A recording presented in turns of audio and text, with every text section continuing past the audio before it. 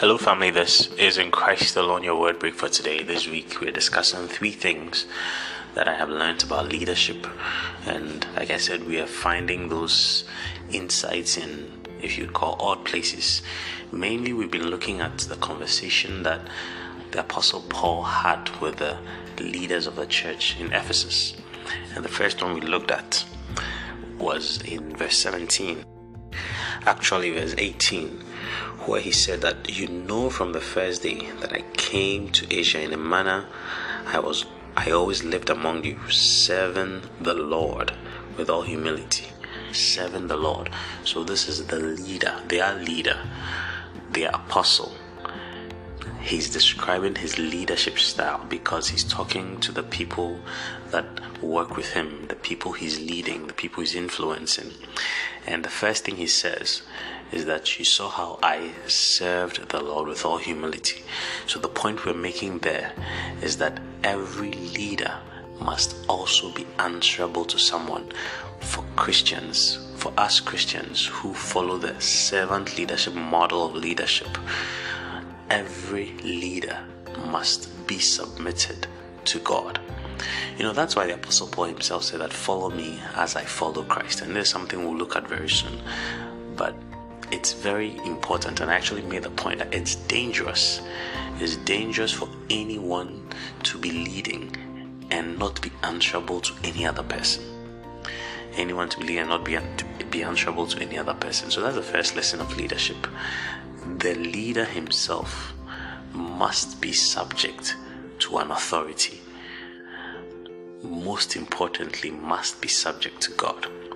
Today, I want to look again in that same conversation, but we're going to jump further to verse 28 of Acts chapter 20, verse 28. And this is what the Apostle Paul told the leaders, how they should lead. He said, therefore, take heed to yourselves and to all the flock over which the Holy Ghost has made you overseers, to feed the church of God, which he purchased with his own blood. And this is just by the side, just some information by the side. If ever you're looking for a scripture that shows the Trinity, why Christians have come up with the concept of the Trinity to explain one God in essence but 3 in person, this is one such scripture. He starts by saying, take heed to yourselves and to all the flock over which, and then he mentions the Holy Ghost or the Holy Spirit. He says, has made you overseers to shepherd the church of God. He mentions God. And then he says, which he purchased with his own blood. So he mentions Holy Spirit, and in that same line says he is God. In that same line says purchased with his own blood, referring to the Son. And so all 3 persons of one God are depicted here. That was just by the way. But the lesson or the insight today is in the very first part of the statement. He's talking to the leaders. He's talking to them about how they should lead. They should shepherd the flock. They should take care of the flock. They should keep watch over the flock. And he says that take heed to yourselves. Take heed to yourself. The first thing he says is take heed to yourself. And the thing I've learned about leadership here is that everyone must learn first to lead himself.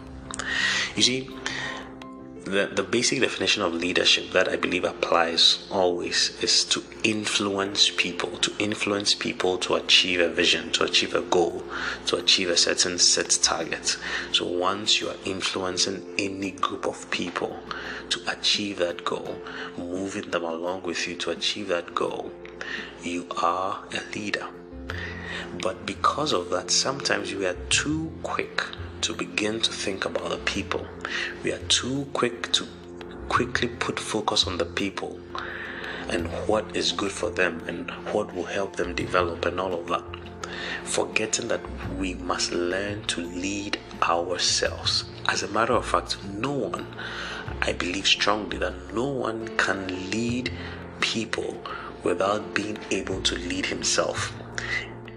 One way that I heard it that I believe, puts it very well is that the basic unit of leadership is self-discipline.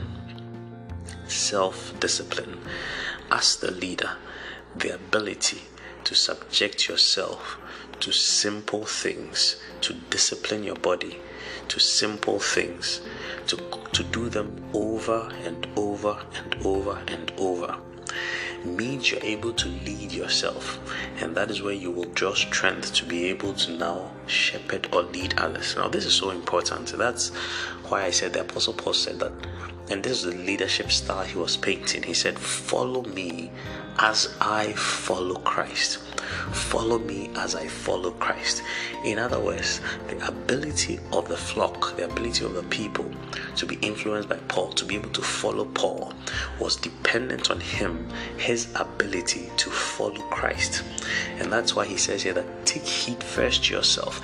If we cannot follow God, if a leader cannot follow Christ, the people cannot follow him.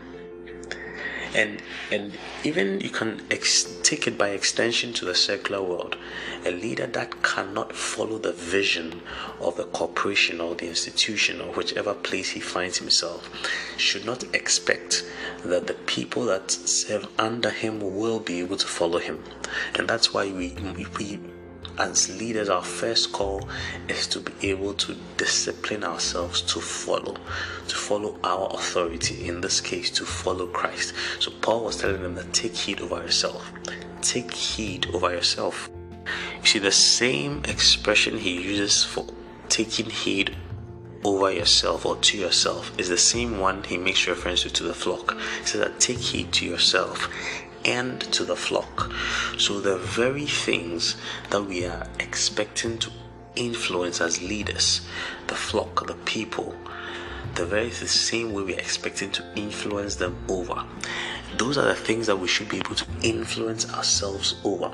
If we are expecting to influence the people to perform a certain activity, we ourselves should be able to perform an activity. And this is why the Christian model of leadership is a servant leadership model. The servant leadership model. In John chapter 13, when Jesus wanted to teach the disciples the way of humility, the way of serving one another, he did that by he himself washing the feet of his disciples. Jesus brought himself to the point where he himself washed his feet. If Jesus was not able to wash the feet of his own disciples, there is no way he would be able to influence his disciples to serve one another in that way. So the way we lead the flock, the way we lead others, is to be able to lead ourselves. If we cannot lead ourselves, if we cannot be self-disciplined, if we cannot subject ourselves to the same influence we are expecting of others, then we should not expect that they will follow us. We should not expect that they will follow the path, the way in which we're trying to lead them to. The second thing I've learned about leadership is that the first step is to be able to lead yourself. To lead yourself. I wish you a wonderful day. God bless you.